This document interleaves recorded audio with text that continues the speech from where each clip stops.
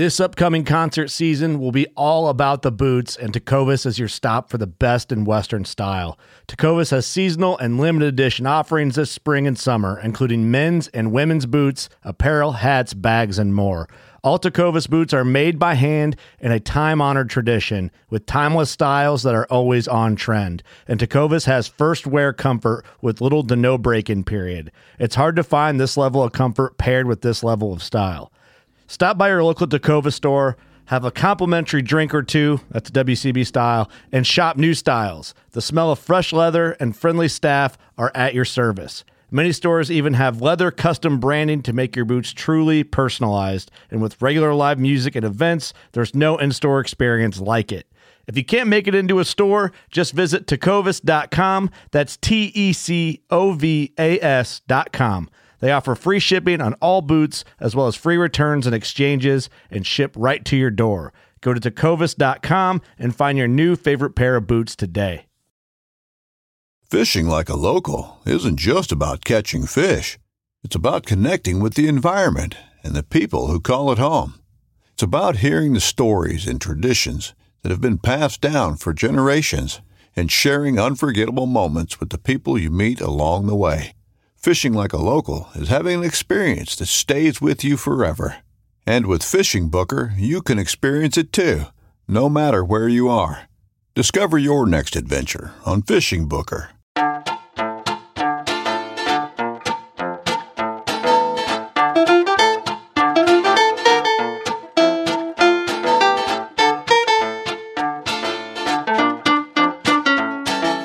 I'm April Vokey, and you are listening to Anchored, my chance to speak with some of the most influential people involved in the outdoors today. Join me as I sit down with my guests to learn more about their careers, opinions, history, relationships, and life both indoors and out. Brad Ceylon and Sarah Corrigan own the Roots School in Vermont. They teach a variety of skills, including self-reliance, survival, tracking, and naturalist studies. In this episode of Anchored, we discuss instinctive shooting, mushroom identification, basketry, foraging, and hide tanning. If these sorts of skills interest you, be sure to check out my new website, anchoredoutdoors.com, where we cover all things fishing, foraging, homesteading, and subsistence hunting. Our first masterclass drops this week, and the next dozen are soon to follow. If you sign on now as a member, memberships are only $4.99 a month. That will be changing once the first 3 classes are up, so don't wait to hop on board. Again, that's anchoredoutdoors.com. This episode of Anchored is brought to you by Brownells. Brownells has been in business since 1939 and is one of the biggest sources for guns, gun parts and accessories, ammunition, and gunsmithing tools in the world. Brownells has many kinds of optics related to shooting and hunting, and I recently got my hands on a pair of Vortex binoculars. I've been impressed by how crisp they are while out in the field. It's no surprise, Vortex is a major player in optics, so their cutting-edge technology was bound to make its way into their binoculars. I use mine while birdwatching, deer hunting, scouting new land, and checking out tuna activity in the open ocean. I'll include the direct link in the write-up to this episode, or you can head on over to brownells.com.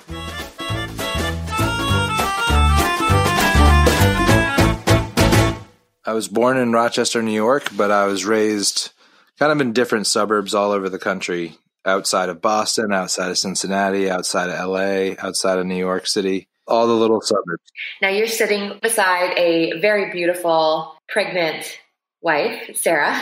Now, Sarah, what's your story? Where were you born and raised? I was born in Oklahoma, but that was a very short-lived experience, and then largely raised in New Jersey, suburbs. So not too far out of New York City. How did you guys meet? I was an intern at the Tracker School in New Jersey, studying the skills that we teach now. And Sarah came in she had missed a trip that she was supposed to take to Japan. And so she came to volunteer at the Tracker School, and we broke the fraternization rule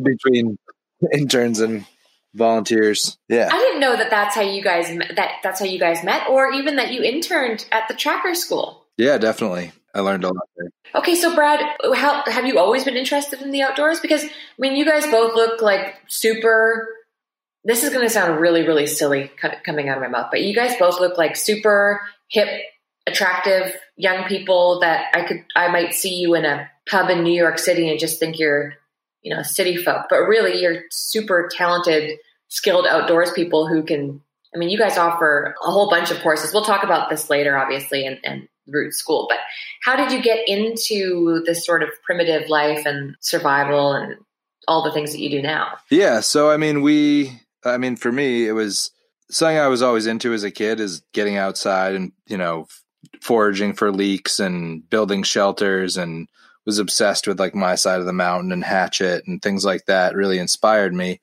And then as I got older, I didn't find the challenges I was looking for in academics or in sports, but when I went outside and the weather was nasty and I was still like pushing my way into the middle of a swamp, it was challenging me in the way that I needed to be challenged. And so as soon as I had control over where I live, I fled the suburbs for Vermont and have really pushed the skills in the sense of always trying to get away from that like more comfortable, sterile, boring existence that I was always trying to escape from as a kid. Yeah.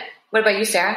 I think there's a lot of commonalities in that. And like as a kid, like there I was hanging out in the creek, trying to collect crayfish and do the things and like really be outside. And then that suburban life, played a lot of sports, did the things, and then sought out these experiences when I was in my mid-teens again and really felt the sort of the richness and the liveness that brings, and then was compelled to follow them. And so it is, I think that a large part of our story is that we're suburban kids, at our roots. And I think that is a funny element and surely a strength in that it really kind of says that you can have these beginnings that aren't necessarily like raised by wolves in the wild and can pursue these things, but can really like fall in love with them and chase them and take them on as valuable elements in our lives. Well, the other thing that's really inspiring now that I'm seeing you guys and talking to you guys and hearing your story, you guys are young. What, you're in your 30s? Yeah. And if you didn't really dive into it until, am I safe to say, professionally in your 20s, would that work? Does that timeline sound right? Yep. Yeah. I mean, I was teaching summer camps at 18, and then we started the school and I was 25? Mm-hmm. Okay. So that means that you've learned a lot of skills and covered a lot of ground in a decade. Yeah. I mean, and I think that like between Brad and I, we share like very different wheelhouses when it comes to skills and experiences, and that, various friends and colleagues that have been a part of this also take on some different skill sets that really make up the school what it is and its breadth, Let's talk about the school. So in 2007, after teaching lots of other places and going to lots of different schools ourselves, Sarah and I were living in Vermont and decided to take a stab at running a school ourselves. And we really wanted people to be able to experience the connections that we were experiencing in the outdoors, which were largely coming through firsthand, getting really into the natural world. Like all the skills that we work and all the skills that Roots teaches, you have to really get involved with the natural world in a very different way than people are used to, where you have to learn the nuances and you have to look more at the characteristics of a plant or a tree or a rock than the name of it, where you're really engaging in these long-term relationships with the natural world. And so the whole idea behind the school was that we would be helping other people to make that relationship themselves. And so we started teaching, a bow class was the first class that I taught, which is a 4-day conversation with a piece of wood, where you start with a log and you end with a bow that you could hunt a deer with. And, we taught flint knapping classes, which is making stone tools, arrowheads, and things like that. We taught tracking. And the first 3 classes just went really well. And we have a lot of passion for the skills. And I think people know when they're being lied to often in terms of like your passion for a skill set or not. And I think it's infectious, and it gives students a lot more than just the information that you're giving them when you can pass along part of your passion for something. And so, yeah, we just took that beginning and started running with it. Yeah, I would agree as far as taking that passion. And I feel like Brad said that well, and to say it in like a rougher way, I think we were young enough to be blessedly dumb enough to not take this on. And that like in any other context or sensibility or planning, like it might not have made sense. And it was really driven by like, I think this is super cool. Do you think this is cool? Let's do this. Let's build these bows and so on and so forth. And that was really the catalyst. I think that pushed it forward. It wasn't sitting down and being like, let's share these poetic moments with other people that mean so much to us. Okay, let's talk about some of the classes that you teach, because I'm just itching to break down some of the specifics. What's your most popular class? What do people want to take the most? Bow making is always popular. We build Osage bows with about 20 people every winter. And then throughout the year with kids and other adults, another 20, 30 bows get made. So we build a lot of bows with folks. And then the basic survival classes are popular, just like people gaining a baseline of self-reliance in the woods, everything from like how to set up a tarp real tight and nice. And then, the basics of fire making and water purification and, all the goodies for that kind of thing, botany and some basic trapping and stuff like that. Those classes get a lot of interest. And then basketry. A lot of people are really interested in willow basketry. Yeah, maybe foraging. Foraging, so for sure. I think it gets parsed out between craft and handcraft, and how people take that on is really a drive in our student base. And then also just sort of this idea of self-reliance. Yeah, well, this basket making thing is actually really interesting to me. I think what's so beautiful is that you can look at different, places in the world and cultures and peoples have taken materials and then adapted them into making vessels in so many different ways and so many technical ways that are so complicated and involved. And they're just so necessary as receptacles for like all of life. Like all the things that we have like bags and containers for now are going to have a place. And so, whether that's like storage of food or like even foraging and going out and foraging, you need to be able to put that into something. Yeah, it makes me think of that. There's a study in Poland where they gather there's a lot of foraging for wild mushrooms, and they looked at mushroom poisoning. And more than people selecting the wrong mushrooms was people transporting them in plastic bags and them rotting super quickly in the plastic bags because they don't breathe. And so people who were gathering in perforated containers like a basket where the mushrooms could breathe were experiencing less cases of poisoning.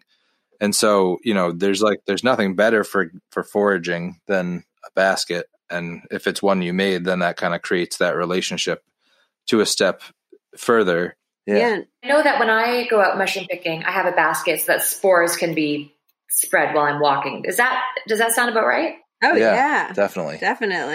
And I think about the world of foraging so much, or just like living in shelters, but then fishing in and of itself has a huge history of not only like fishing baskets, but also the baskets that fish were carried in and how those baskets are going to be built based on what size of fish and type of fish. It was like a monumental part of my life in which I wove a willow fish trap and caught fish. That's like, man. Yeah. So what do you use when you're making baskets? What exactly are you using? Are you using bark, branches? I wouldn't even know where to start. All the things. And it's just what that material is and how that's going to be supportive of what your end goal is. So folded bark baskets are great in the fact that they're speedy and quick and beautiful, but they're specific to a time of year. Willow is really common. It's just like flexible twigs. People see wicker, and that's like a willow-like material. I just think it's about availability of material and season matched with end goals. Right, what your need is. Like a pack basket, something that you're going to wear on your back and carry all your clothing in and things like that. You want it to be really strong, but you don't want it to be heavy. So a material like black ash, which you break into splints, is very light and very sturdy, is ideal for that. Whereas something like a potato basket that you're going to gather like a bushel of potatoes out of the field, like the level of sturdiness that you're looking for is different. And so something like willow is going to be more ideal, even if it's a little extra heavy. So yeah, I think in general, one of the things you see across the board with the skills is throughout history and throughout place and throughout culture, people were ingenious with matching the access that they had to materials with their needs. So like people who hunted off of horseback with bows built shorter bows because you need to be able to get it over the back of the horse to shoot to your offside. And so materials like horn and, bone or composite bows that were layers of wood and sinew were created to make these beautiful short bows that could shoot very powerfully and, hunt a buffalo with it. Whereas people who were hunting on foot in forest environments like New England, where we're from, the Native Americans here built bows that were one single piece of wood that were long and quiet and accurate, where they were hunting things like deer and elk, on foot. So yeah, it's one of the cool things about what we study is to get to see like what people were doing based on what they had access to and what their needs were.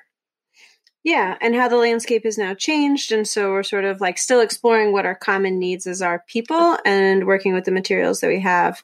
But I think it often comes up that it really says how intelligent and creative people have been for a long time, especially when you're looking at baskets and you see all of the different patterns that are incorporated when weaving just a simple round receptacle. So this is a silly question. Are all baskets handmade? And I will explain why I'm asking. I love baskets, but I find that they range from, $2 at the dollar store to hundreds of dollars for a beautiful handmade basket from Africa. But are they all handmade? That's my understanding, which blows my mind every time. Other than like maybe the like stapled sheets of wood that like raspberries come in or strawberries, I think that's like maybe it. I don't even know. But my understanding is that all baskets are handmade, that there really hasn't been a mechanical process to step in. Yeah, it's really probably whether or not the people making them are getting paid a fair price or not for their work. Yeah, it is. And I mean, if you go to a place like Bali, several times a day when they go to prayer or whatever it is that their religious ceremony that they have there, they leave out these baskets. And they're usually just made of grass, but I've seen the women making them, and I think they can make a basket in like a minute or two. It's incredibly fast. They're small, right? They're like little trays that they put their offerings in. But you have to think that maybe those cheap baskets, even though they are cheap for whatever the ethical reasons are, they're still handmade, which is pretty special. Yeah. Yeah. Definitely. So what about hybrid baskets? Would they ever do baskets back then that had sinew and trees? What else did they use? So yeah, bark was used for sure. Different fiber materials. So like if you look at weaving clothes, that's essentially like a complex weave of a basket. And so taking plant fibers and twining them into a bag or, twining into, they even made water vessels where they would. I was going to say, that's like, some people talk about like watertight containers being like the height of basketry technology. And so you're working with like natural plant-based cellulose fibers coated in tree resins. Oh my gosh, that sounds amazing. Do you guys teach that? Oh, God, I want to be that good. That sounds amazing. Talk to me about bows. If I were to make my own bow, I remember reading this in Backwoodsman magazine, and I remember a long time ago thinking, I want to make my own bow. And then I got really nervous about just how heavy it would hit. I mean, what poundage does a home? I know that this varies, but what is the heaviest that you can make a homemade bow? A good bowyer could make a bow that was, up to 150 pounds, like way higher. Oh my gosh. Not that anyone's pulling that. I mean, there's a couple guys I've seen in England who are making reproductions of English longbows up in the 150s. And Howard Hill, who's a famous bow hunter, archer from the 50s, he was hunting bows around 100 pounds. It's not uncommon for me to build a bow between 50 and 60 pounds, which is all I need for whitetail, which is mainly what I'm hunting. And then students, the main problem at the class is getting the bow light enough to be comfortable. So what we do is we aim to build it so that it's heavy and it's flexing evenly, and everything about it could be a working bow, but it's just too heavy for the bowyer. And then we evenly reduce it until it's the right weight. After 4 days of scraping on a stick, people are trying to finish. And the trick is to not have them come out overbowed, because accuracy is a bigger issue in a lot of ways than the arrow speed. Yeah. Realistically, how close do you have to get with a homemade bow? So, I mean, that's largely up to your accuracy, which in a lot of ways is up to your arrows, and then your amount of time practicing. I don't take shots above like 15 or 20 yards, depending on the situation. So it's pretty tight compared to anything else. Yeah. I remember bringing one home from Bolivia. I bought one off the village there, and it is just such a different beast. Yeah. It's so hard. Yeah. I mean, yeah, absolutely. And the amount of practice that you have to put in, and how well you have to know your tackle, and how well you have to take care of your arrows. I mean, that's one of the things too, is like arrow making is this forgotten kind of lost art, or this thing that people take for granted. But in a lot of ways, you can kill an animal with a not great bow and a great arrow, but you can't really kill an animal with a great bow and a bad arrow, because the arrow is doing the work. So I take a lot of time with my arrows, really trying to perfect everything you can about them. And you have to stay on top of them and keep them straight. And yeah, there's a lot of maintenance there. Do you have to practice instinctive shooting? I know that when I was going out in the yard and practicing with this bow from Bolivia, when I really just didn't think and I just came up and shot, I was way more accurate. And so for people who have not heard of instinctive shooting, can you explain a bit about that? Yeah, so instinctive shooting is the idea that you're not sighting off of anything. When you shoot a basketball, you don't aim off of your hand or the ball or anything like that. You look at the target and you practice good form and repetitive form, so that your brain can learn how hard to push and where to put your hands to make it go where you want. So when you're shooting a bow, instinctively, you want to perfect your form so that you're shooting the same way every time. And then you start close so that you're hitting. And then as you hit, your brain learns, this is where my front hand needs to be for the arrow to go where I want. And then you move back and back and back, because, as much as people say you learn from failure, and you do, with accuracy, learning from success is a big part of it too. So if you're not having any success, you're not going to get any better. So, it's always pushing people to start closer until they're hitting what they want, and then backing out.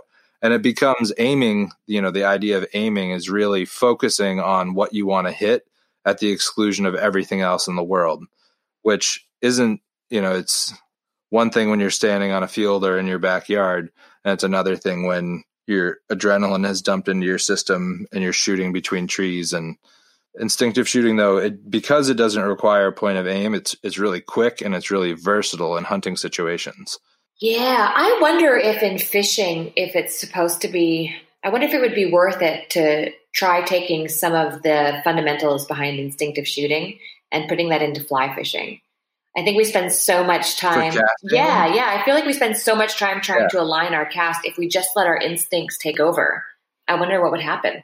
I think one of the things we've noticed is that a lot of the throwing and hand-eye coordination accuracy feats, they cross over. So like if you spend time getting good with a throwing stick, you're going to be better at instinctive shooting with a bow and arrow.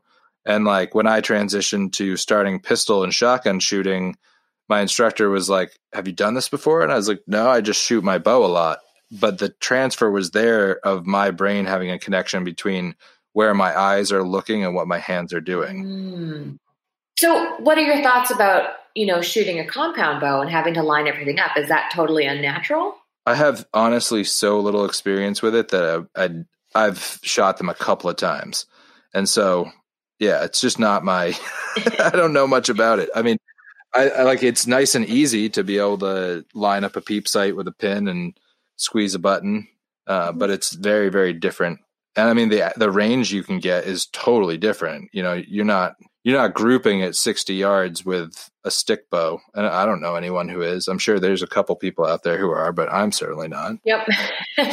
So is there much crossover in fly fishing? Like, are people going back to like old bamboo rods? Or Yeah. I think that it's a full circle thing. You start at one end of the spectrum, and then you just want to kind of finish off on the other. And for a lot of people, it's actually a complete circle back to where you started.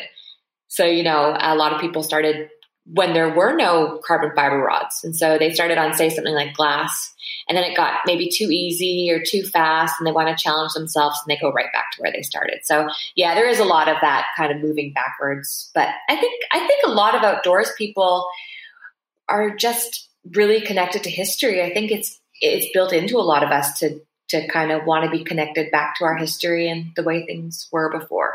Yeah. As far as classes you guys are teaching, so you've got basket weaving, making a bow. What else is a popular class? I know foraging is popular. Let's talk a little bit about that. Yeah, and foraging seems to have gotten way more popular in the past couple of years. Yeah, it has. It really has. Yeah. For better and worse, Yeah. So do tell. What are your thoughts? What's the for worse?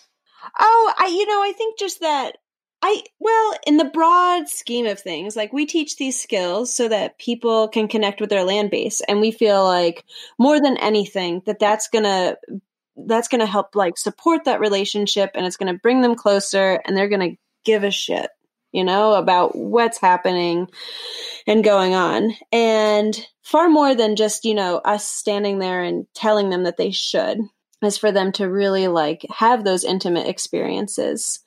And foraging is intimate, especially when you're going to be putting plants that you've gathered into your body or feeding it to loved ones.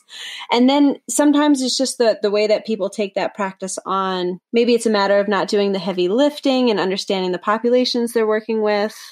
And I think this could be said about harvesting and gathering anything. It doesn't have to be plant-based by any means, where it's like the ignorance means people go too far, or the drive to make money means that things are harvested too heavily. And so then there are these pockets of ethical questions that really come into play where you go, ooh. Yeah. Right. And so we really want to support that. I want people to know their plants, but also I really want people to understand the ecosystem at large, and that we're not the only ones that use those plants, or their reproductive habits, so that they have a sensibility of what is a sensible way of going about it. So I'm stoked on one hand, and on the other hand, I'm like, oh, goodness, may these populations survive you. Right. I find that for a lot of the books that I read about foraging, there's a lot of real connection and giving thanks to the spirits. And it's a little frustrating for me because on one hand, I'm so close to getting my husband involved. He really loves going out and finding and hunting and searching for certain medicines and certain foods. But then as soon as I start bringing up the history of spirits and paying thanks to the powers that be, I lose him. Is that something that you guys really focus on with your teaching, the spirits and the giving thanks? And if so, how do you keep people engaged through it? So it's kind of not like we were pretty specific to be like almost like a secular survival school. A lot of the schools out there there's a lot of connection with spirituality, which is great. It's just we wanted to be a place where people could come to just kind of get the skills in their raw form. And that we find also that people get there on their own. Like if you are really doing a good job leading somebody through the experience of challenging themselves with a skill that's a lot of difficulty to learn, and challenging them to engage with their landscape in a different way, and to have to learn something outside of themselves to follow the rule book that humans don't write. Like when you're engaging with the natural world, it is the way it is, and you have to accept it.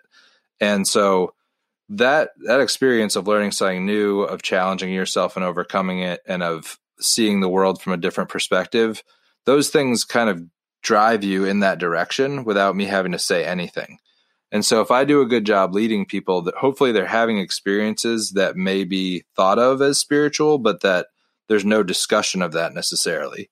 And that the way that we teach people to be thankful is to show gratitude by not over harvesting, by understanding, like Sarah was talking about, that plant or animal's relationship with the land base, how it reproduces is a huge one, because then you understand like how not to interrupt that process, or when you harvest this plant, how to like drop the seeds, or how you were talking about using a basket so that the spores from the mushrooms are spreading across the forest, all sorts of things like that, where like with our students, we'll do things like in our hunting class, we plant installations of wildlife food, so that some of it is like when we're planting oak trees with students, they're never going to experience the benefit of hunting that under that tree, but the deer in this area will experience the benefit of having those oaks here. And so they're giving back to the cycle in a way that allows for their extraction to not be the things that they're taking from it, to not be like this extractive process that has no give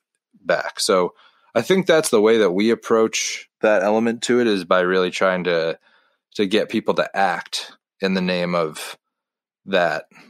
I think we're just not so like direct about language around it, and that we kind of follow suit by taking action in those ways. I think we really try to make an attempt to like, do more than just for ourselves, and like to consider the greater species at large unto themselves. And, I'm not one to like leave offerings, but I'm surely one to like move branches and clear ways out so that they can be more abundant. And I don't say poetic things, but I surely greet them with lots of enthusiasm and high fives. In like our own sneaky way, we're there and we're with it, but we don't use like a language, I think, that typifies that. I think that the language of spirits and the language that you guys have are still all going to center on the same thing, which is sustainability. Right. And engagement and like that reality. And recognition of another life force. We're like, oh, you are so great and doing your thing. I am going to be responsible to you because I'm interacting with you and harvesting you. Coming up, Brad, Sarah, and I continue our conversation. Again, thank you to Brownells for making this episode possible. Brownells has been in business since 1939 and is one of the biggest sources for guns, gun parts and accessories, ammunition, and gunsmithing tools in the world. Brownells is a third-generation family-owned business that's always been located in the same county in Iowa. The Brownells family and employees love outdoor adventures, including hunting and shooting, and absolutely support being a part of a greater community. Recently, Brownells donated N95 masks and protective glasses to the local hospital.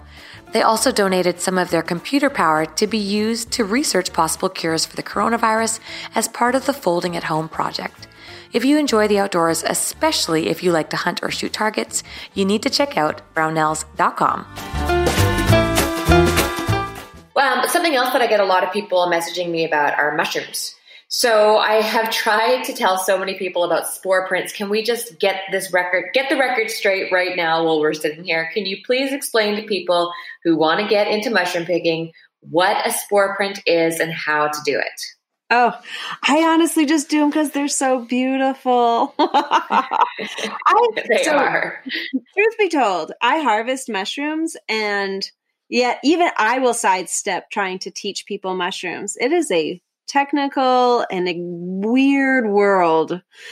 And I love doing spore prints where you have those like two different pieces of paper, the colored paper, and you place that mushroom cap on and you keep the wind from disturbing the spores. And then you can really take that nuanced, detailed look at it. But people are required to do some heavy lifting to really learn mushrooms and find those knowledgeable people that have done that work.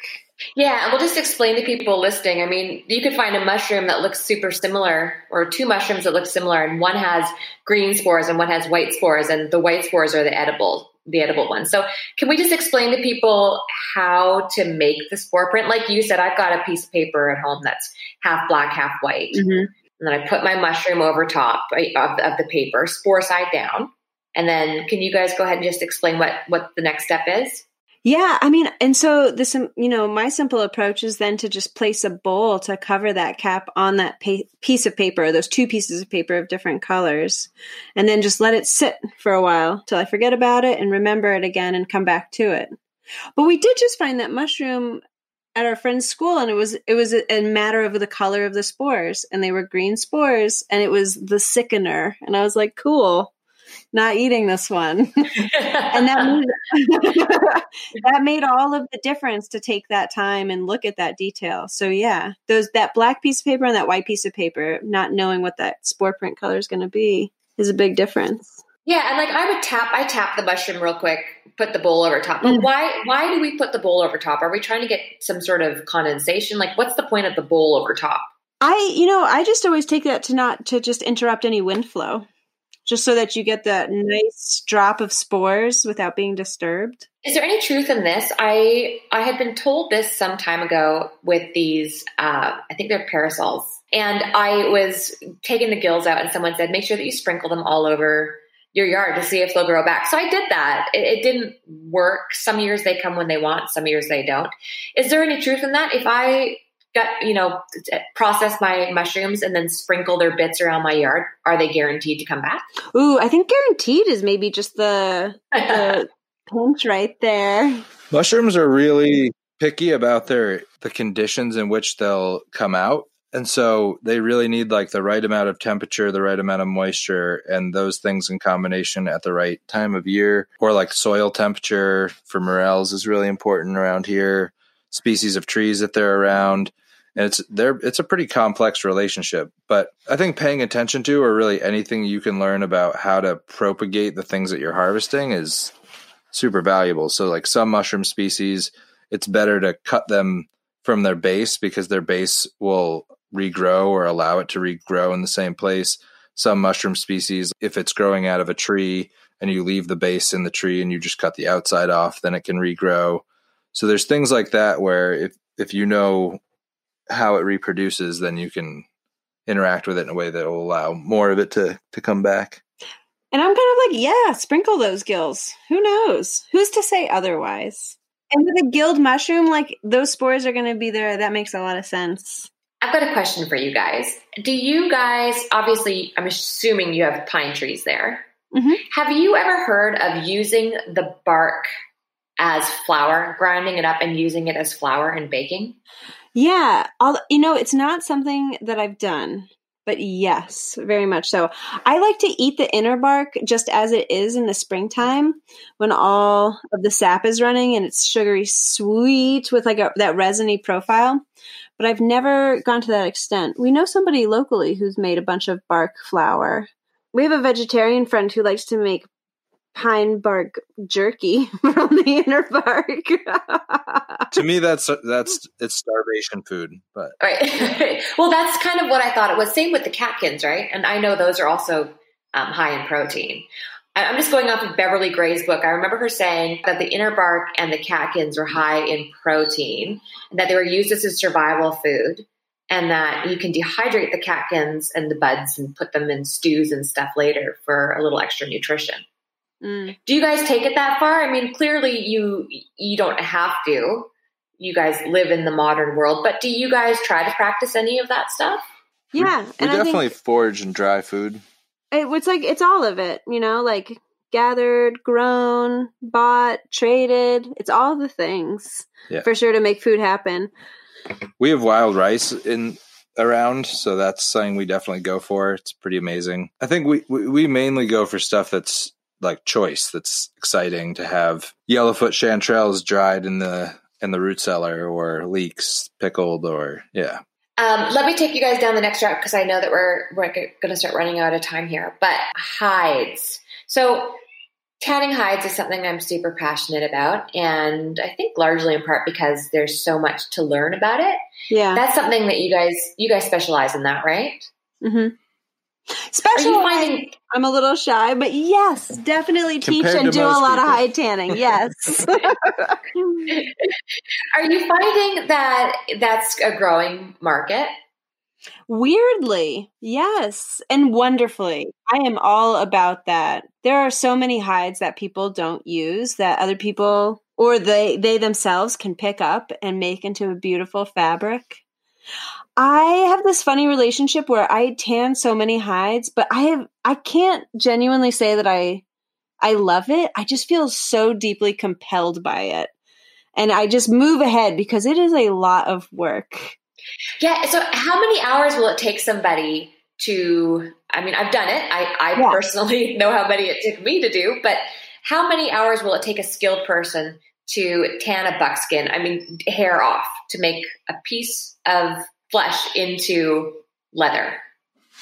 Yeah. So most of the people we know who do it professionally or like a lot will work in batches. And so it's way more efficient to like take 6 hides and bring them through the whole process than it is to do one at a time. And I would say But still, a couple days. 3 days of work, you could bust out 3 full days of work. You could bust out 4 to 6 hides, depending on their size and toughness. It also really depends. Like, is it a moose hide? That's a whole different ball game. That's like 5 deer hides. All of these skills, but hides especially, like there's a right outcome, but there are so many paths to get there. So like when somebody says, oh, you do that? I don't do that, but I do it like this. I'm never one to be like, well, that's wrong. It's like, did it become that beautiful fabric? Then you're doing it right. Great. Right. The other thing with buckskin is that it's kind of like the anti-industrial modern object in that it takes a really long time and all this blood and sweat and tears to make it, but then it lasts forever. So whatever garment you make out of it, be able to hand it on to your kids so long as you don't let bugs eat it. Industrially, was such a toxic part of our landscape for so long. Tanneries along the rivers were really detrimental. And so when you can do something on your own in such a clean and healthy way. What's the terminology for if you're doing it hair off versus hair on? Or is it just hair on versus hair off? I think that works fine. And then usually I often just refer to them as pelts. It's just fine. I wouldn't often refer to like a deer hair on as a pelt, but yeah. And then certain animals lend themselves to hair on more than others. So a lot of the animals that have hollow hair, like deer and moose and elk, their hair falls out pretty easily because it's more brittle than something like a mink that has really small hair follicles that hold in real tight. So that's an element to it also. Most of the hair on deer hides that I've seen have been chemi-tan, but it's possible to do it primitively. It's just hard to make it so that the hair doesn't slip. How would you do a deer skin hair on and keep it soft? I'm just trying to imagine how I would soften it. Yeah, exactly. Without it losing all that hair, you would have to frame soften it, and you wouldn't get it buckskin soft. You know what I mean? Or it would just take a lot more work because you could do it multiple times. Yeah. And I mean, they have so much hair that it can shed forever and, you barely notice. But how did you tan your hide? In that time before we were rolling, I was telling you, and I was alone with Adelaide up there. Uh-huh. I did it with her. So I've got that book, Buckskins I have to pull it up again. The legendary book. Yeah, Matt Richards. Yep, that book is epic. And so I basically just followed his all the way through. So I used the ash from my wood stove, soaked it that way. The river was just starting to freeze up, so it was tough, but I was able to use some running water that way. And then I used brains. Awesome. Yeah. And I ended up with it was definitely more of a rawhide. I think I need to go back to the drawing board because it was all shaping up so well. And as I was softening, it was all starting to happen, but then I must've done something wrong. We figured actually Tom's partner, Lisa, does a lot of tanning, and we ended up tracking it back to how it was grained. Right. So then also we were figuring out that it had to do with my wood. I was using a softwood, not a hardwood. And then I know in his book, he says that he hasn't actually used that wood before. So Lisa and I were trying to put together all the pieces to figure out what exactly had gone wrong. But I thought mine ended up pretty decent. But then when she brought me hers and I could feel just how soft it felt, I realized that I had obviously missed a step. So I'm excited to hopefully team up with you guys in the future to do some stuff with Anchored Outdoors and show people how to tan hides. Absolutely. Yeah, we'll talk about that stuff later. You really went for it, which is awesome. And got to see how much work it is and how awesome it can be.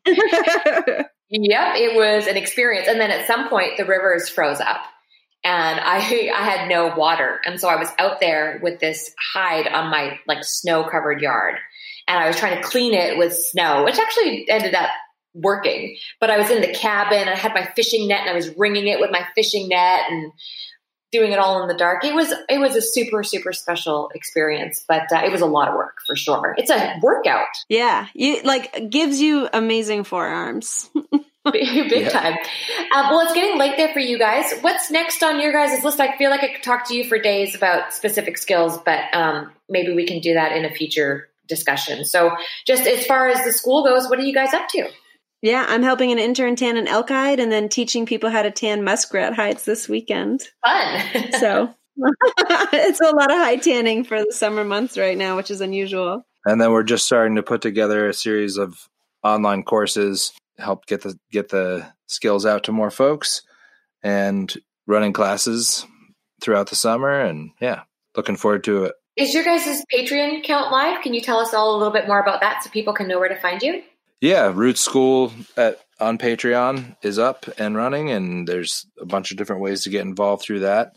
And then, yeah, we have a YouTube page also under Roots School and a website, rootsvt.com. In so many ways, we're really just here to like be a resource and help share the skills with people in all the different avenues. So really making it available. And, you know, Patreon gets like funny kickbacks where we get to talk to them personally and help people out on their own projects and what have you. Yeah. But really just share the things that we're back to like being really stoked on, and therefore like knowing that other people out there want to know it too. So yeah, well, you guys do a great job, and your YouTube videos are epic. So I'll include a lot of these links in the write-up for people listening so that they can find you. And other than that, for today, is there anything that you would like to add or to ask me? No, thanks so much for having us. Yeah, really. Very much so. Yeah, you bet. I'm sure we'll talk soon. Awesome. Okay, thanks, guys. Thanks, Take care. April. And that concludes this episode of Anchored. Stay tuned for next week's episode when I sit down with angler Chad Brown.